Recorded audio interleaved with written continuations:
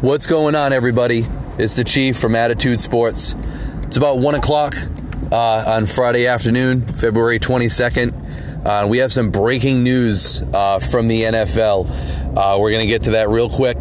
Just going to hit our sponsors fast, and we'll be right back. Stay tuned. All right, folks, and we're back. So the breaking news out of the NFL today is Bob Kraft was arrested and charged with soliciting prostitution in Jupiter, Florida. This is supposedly a part of a sting operation that's been going on since November. It involves hundreds of clients and multiple charges, many different ones, and it's supposedly a sex trafficking, or it's all a part of a sex trafficking ring. The Patriots have come out and said they're not going to comment further on the situation and that Kraft had no involvement. But the rumor is there is video and surveillance footage of members and partaking in sex acts, including Kraft himself. So this is a pretty damn big development. Certainly a really embarrassing situation for a guy like Kraft.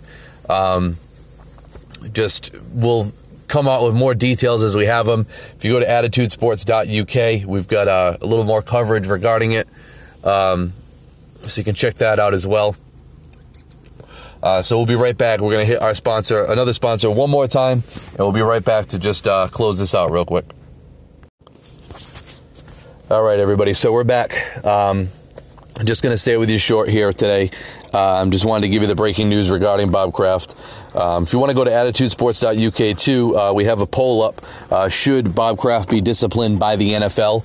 I know you're innocent until proven guilty, but regardless, many athletes and even a couple owners have been disciplined for the NFL regarding some of their actions in the past. So that's going to be an interesting situation going forward. And like I said, it's just a really terrible and embarrassing situation for Kraft himself.